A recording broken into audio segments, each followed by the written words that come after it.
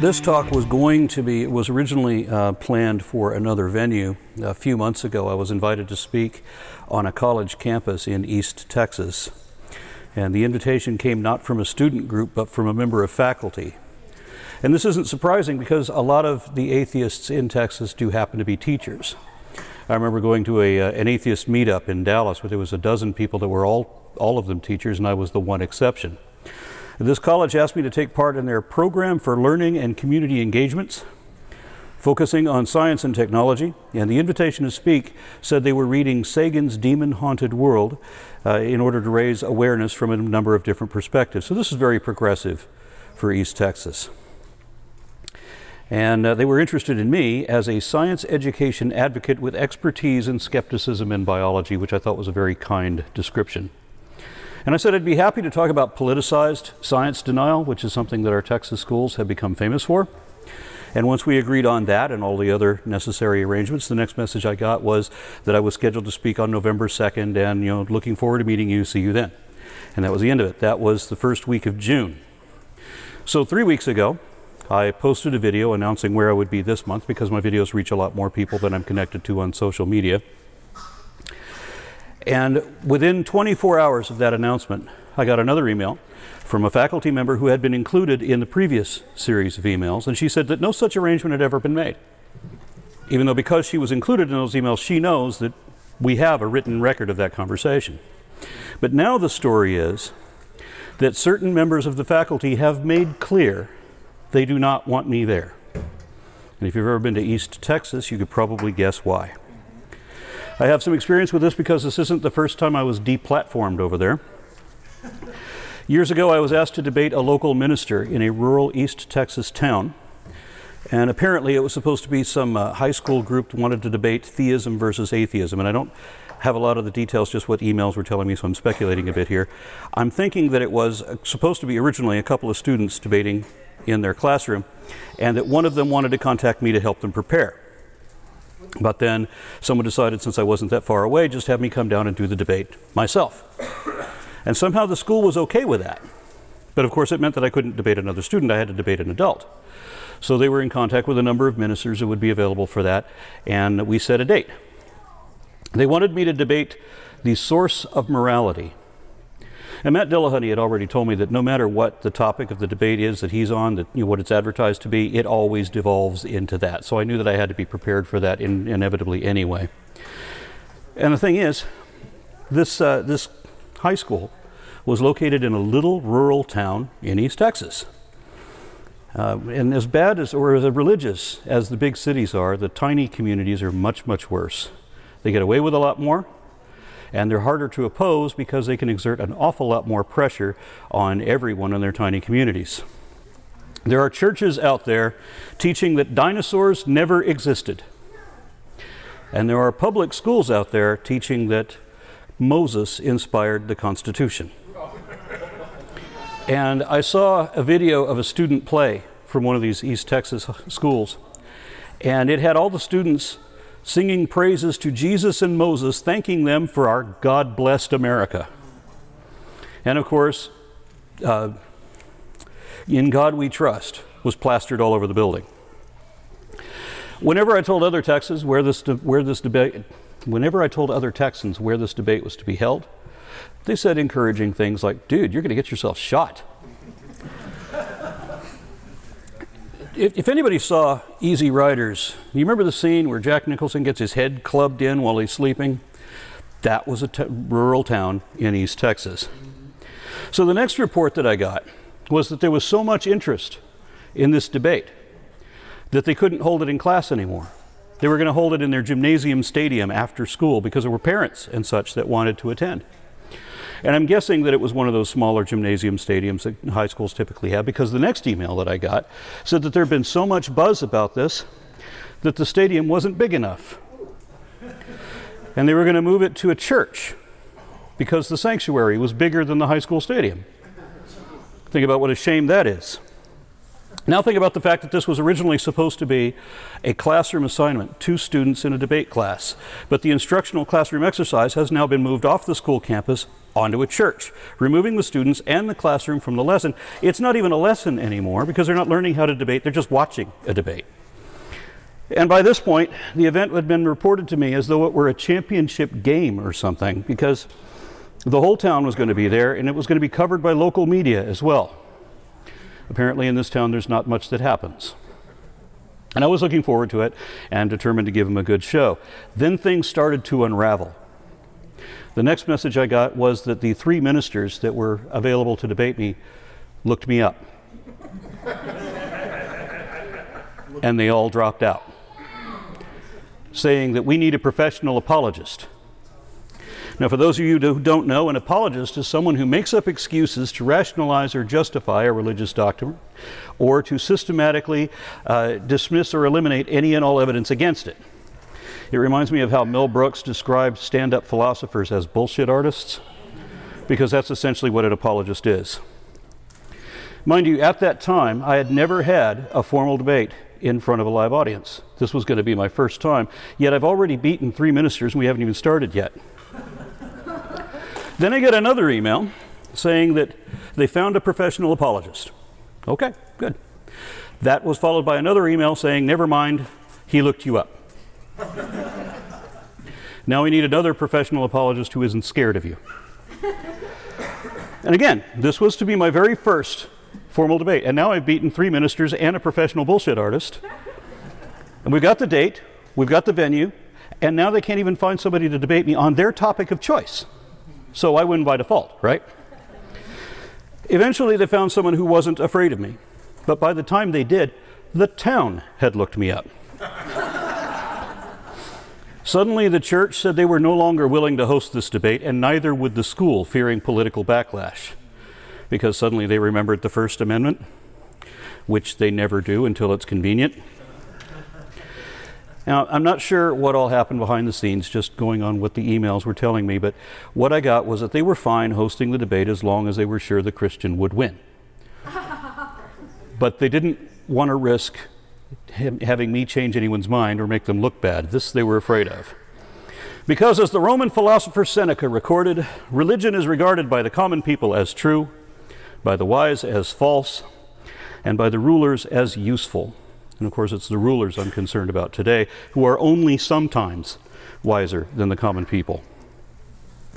Because we all know that religion is a means of manipulation of the masses, but it's not the only one. I remember when I was a little boy that the tobacco industry was going to court trying to prove that smoking doesn't really cause cancer, or heart disease, or emphysema, or any of a dozen other things that they eventually did prove. Tobacco companies did their own apologetics, trying to save their image for the sake of sales. They knew that what they were doing was addictive and that it was killing people. But that didn't matter compared to how much money they were making. Especially when you remember that this is the reason that America became the world's richest nation.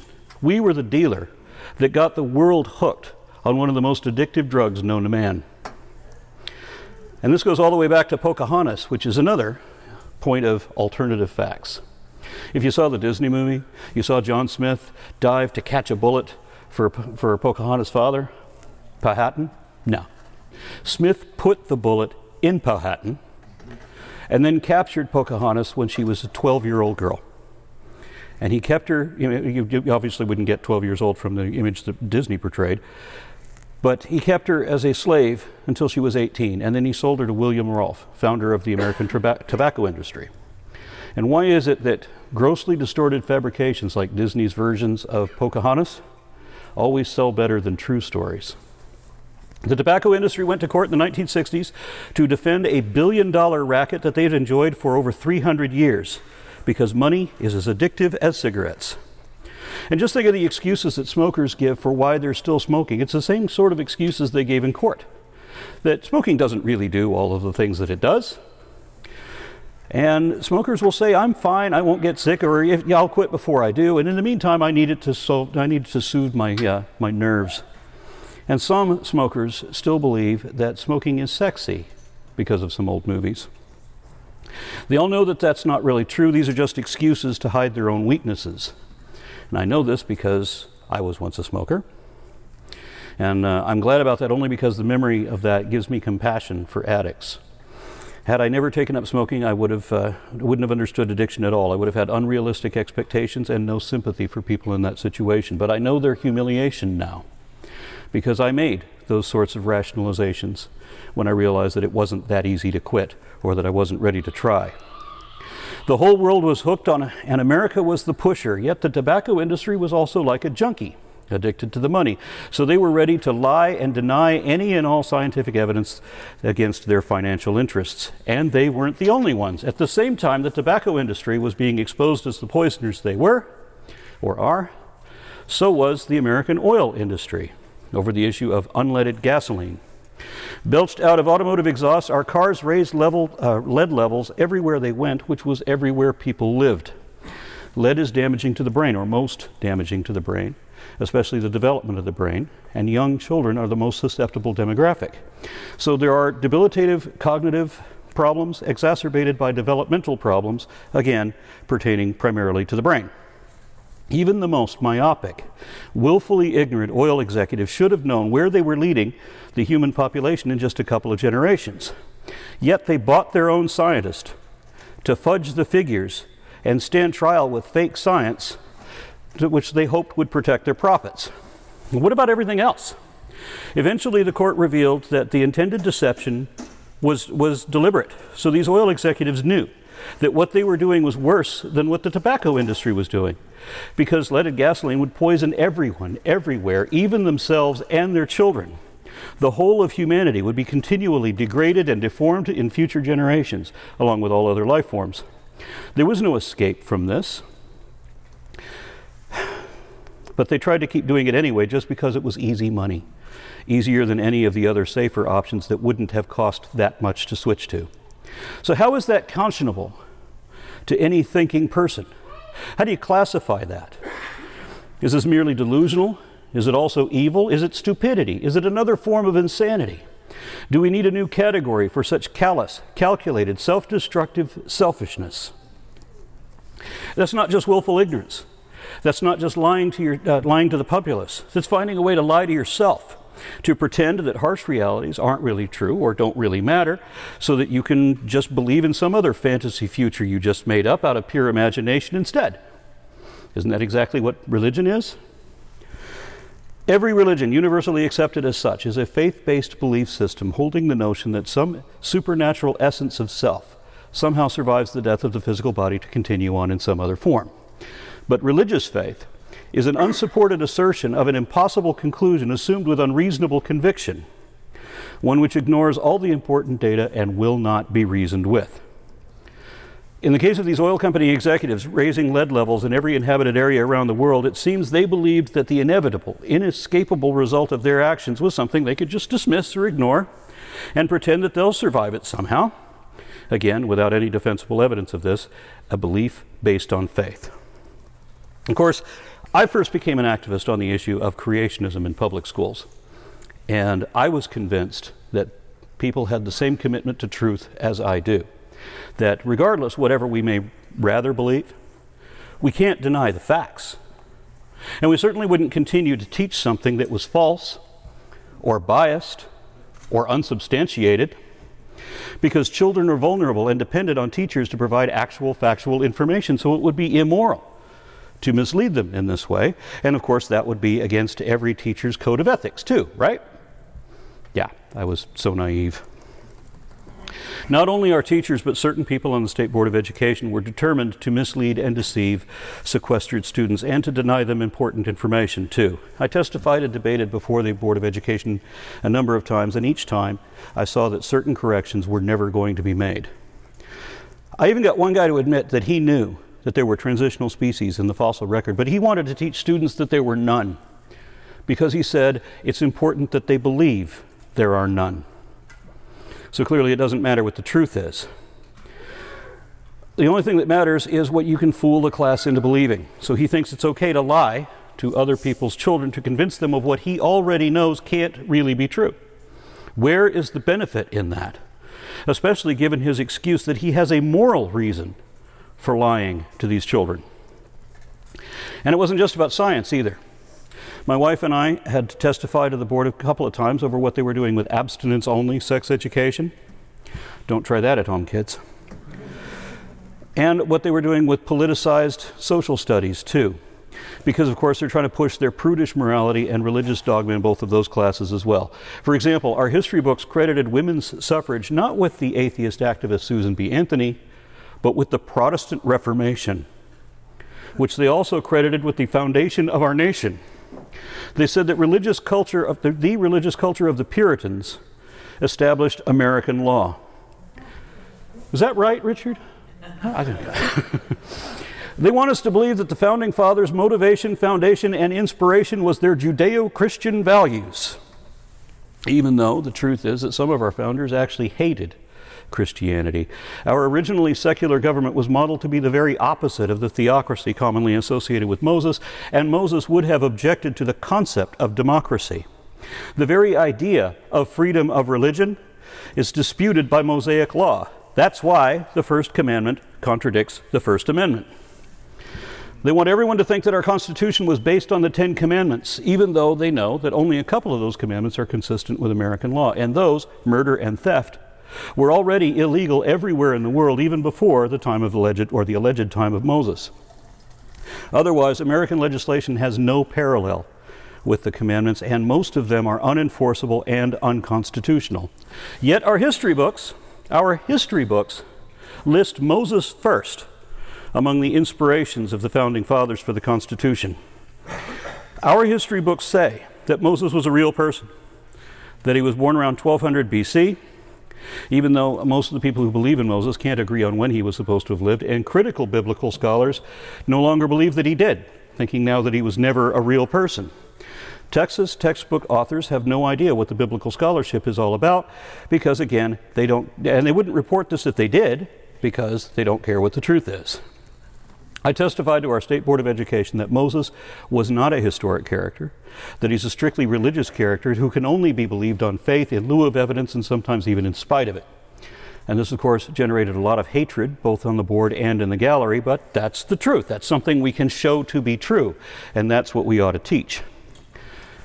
Our social studies textbooks credited Christian belief for every social advance that actually came about despite that doctrine.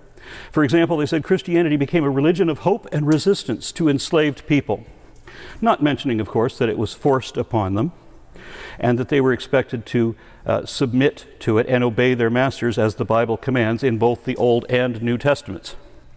And they weren't just trying to promote their religion either. They tried to promote their racism as well. And I don't mean that lightly.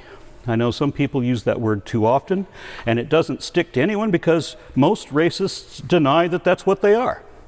David Duke, the former Grand Wizard of the Ku Klux Klan, says he's not a racist. If he's not a racist, then nobody is. That's obviously just another alternative fact of reality denial. And my accusation of racism against the Texas State Board of Education is based on this. In the last decade or so, we've seen our social studies literally whitewashed as all references to Black, Hispanic, Native American, or other non-white, non-Protestant influences on our history have been minimized or eliminated. And this prompted at least one non-white member of the board to storm out of one of their meetings in disgust at what the majority, the moral majority, was voting on. Because our school books now give students the impression that the only people in our history who ever did anything important were white Protestants. For example, they tried to remove any mention of the Supreme Court Justice Thurgood Marshall because they didn't want there to be any black role models in positions of authority.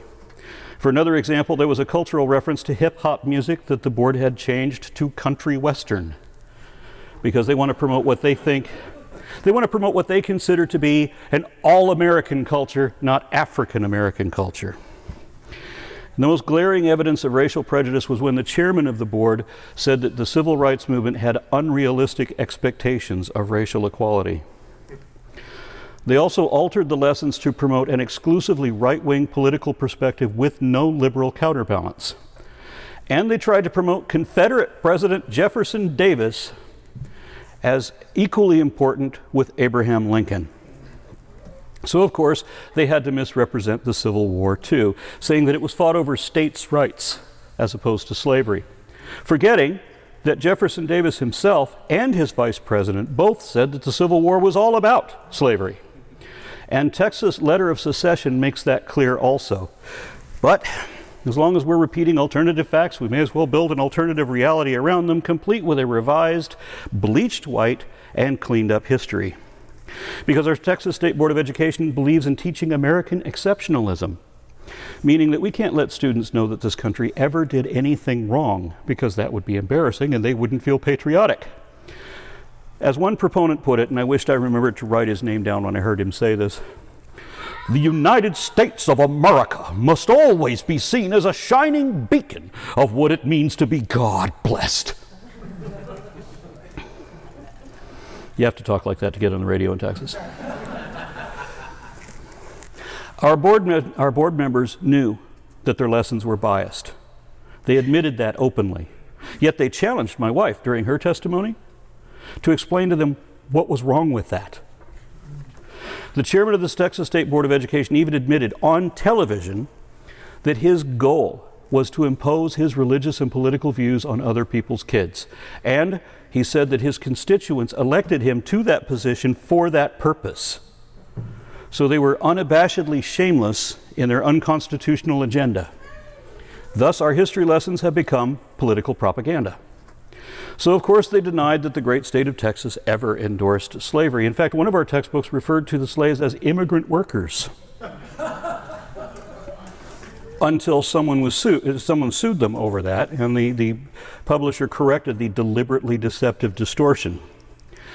And it's not that the U.S. isn't a great nation, but the biggest problem with being fed lies about how great we are is that people won't be prepared for how evil this government has already been and therefore can be again. When I was a boy, I was proud that my country would never negotiate with terrorists, would never torture prisoners, that it doesn't tolerate discrimination, and that it allows immigrants a chance to achieve the American dream. Then after the turn of this century, we learned that it's not that way anymore. If you want to know how bad things can get, you only have to know how bad things have already been. It was only 100 years or so ago that the U.S. was at its lowest point ever in terms of human rights and the quality of life. This is when children didn't have compulsory education and worked overtime without benefits in grossly polluting, dangerous factories with air that was unfit to breathe and food that was unfit to eat, when they were at risk from infection from polio, cholera, and smallpox, and living in deplorable conditions otherwise, because the economic system divided the rich from the poor, the haves from the have-nots, and virtually eliminated the middle class.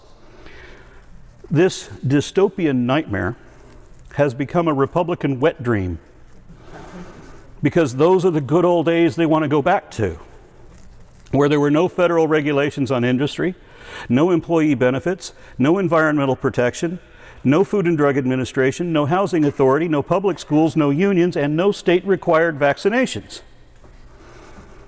It was a time when everything sucked for everyone except white, cisgendered Protestant Christian men, rich white, cisgendered Protestant Christian men, who were the only ones who had equal rights. They didn't learn from history because they won't learn from history. So they're working on an Orwellian revision of it instead. But it's important that our students know about the injustices done by this country against its own citizenry: blacks, Hispanics, Chinese and Japanese immigrants, Native Americans, women, Mormons, and so on, even within the last 100 years. Because without these lessons, people won't understand that the Constitution can't defend itself. Our offender-in-chief swore an oath to defend the Constitution, which, like the Bible and the art of the deal, is a document he's clearly never read, because he seems determined to undermine or nullify it. He specifically attacked every provision of the First Amendment, from the state's establishment of religion to the prohibition of the free exercise thereof, to the freedom of the press and freedom of speech. He understands none of it. Yet despite everything he does wrong every single day, his supporters will never admit any mistake, unless they can blame it on a Clinton too. And they will lie on Trump's behalf as often as necessary. such that even covfefe has a secret meaning that a few people close to the president understand. Bullshit. That's just another alternative fact to deny the fact that we're dealing with someone who can never admit that he's made any mistake, even though no matter how slight, even though his major fuck-ups are so frequent that they make George W. Bush look competent and compassionate by comparison. And Bush is often considered to be a war criminal, and he's alarmed at Trump. I've seen a number of news conferences where a Trump lackey is challenged on what it will take before they'll admit that something Trump did or said was wrong. Won't happen. They're obliged to sing his praises no matter what. So, of course, we're going to sacrifice the American dream and the quality of life that made America great, and instead we're going to keep the trickle-down tax system that diminishes the middle class, making us into a third world country.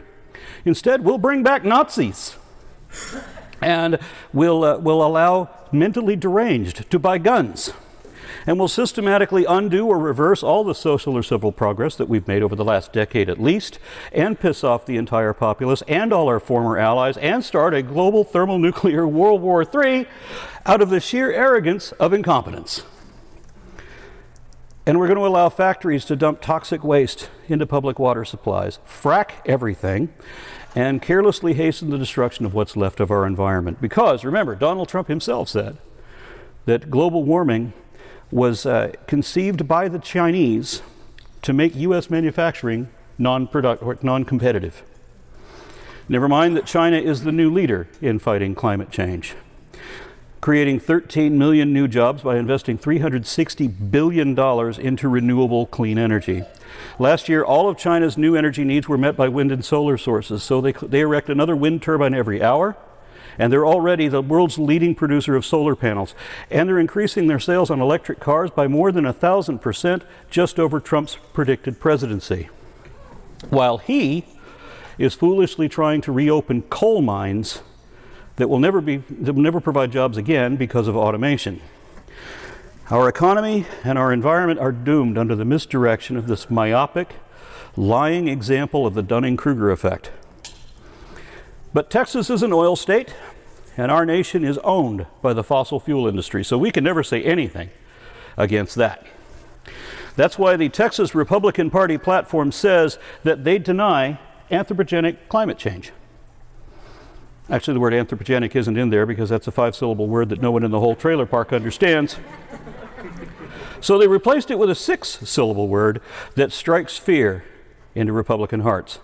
Line 39 of the Texas Republican Party platform reads, and I quote, "We oppose environmentalism that obstructs legitimate business interests and private property use, including the regulatory taking of property by governmental agencies. We oppose the abuse of the Endangered Species Act to confiscate and limit the use of personal property and infringement on property owners' livelihood." Listen to this part. "Climate change is a political agenda promoted to control every aspect of our lives. We support the defunding of climate justice initiatives and the abolition of the Environmental Protection Agency and repeal of the Endangered Species Act," unquote. I believe I could summarily paraphrase this paragraph as saying, we're going to do whatever we want to do, and we don't care who or what gets hurt by it. This level of reality denial reveals that we are no longer man the wise. We're not even responsible adults anymore, because we're living in a world of alternative facts and alternative theories for an alternative reality, none of which is real and all of which denies what really is real. It's all about spin. The question is, why? As for how, it seems to be another application of faith. The idea that you can change reality if you believe hard enough. That certain undeniable realities and imminent issues will simply go away if you ignore them, and that everything will miraculously work itself out somehow if you believe that it will, through the power of positive thought. So you don't have to pay attention to all the evidence around you, because chances are you just push that off onto your kids. You'll probably be dead by then anyway. So let them let them deal with or try to live through the mess you've made of everything. The truth is what the facts are, but we're living in a time when it doesn't matter what the facts are, because it doesn't matter what the truth is. Instead, you can reject the common reality and substitute your own.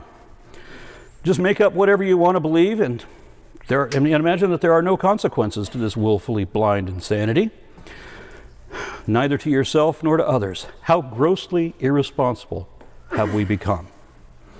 Has everyone lost their fucking minds? There's a certain irony in the fact that my favorite movie of all time is a film that is as old as I am, called It's a Mad, Mad, Mad, Mad World. Thing is, I never expected that to be prophetic. Because when I was a little boy, I knew that things had been getting better and better all the time for a long time.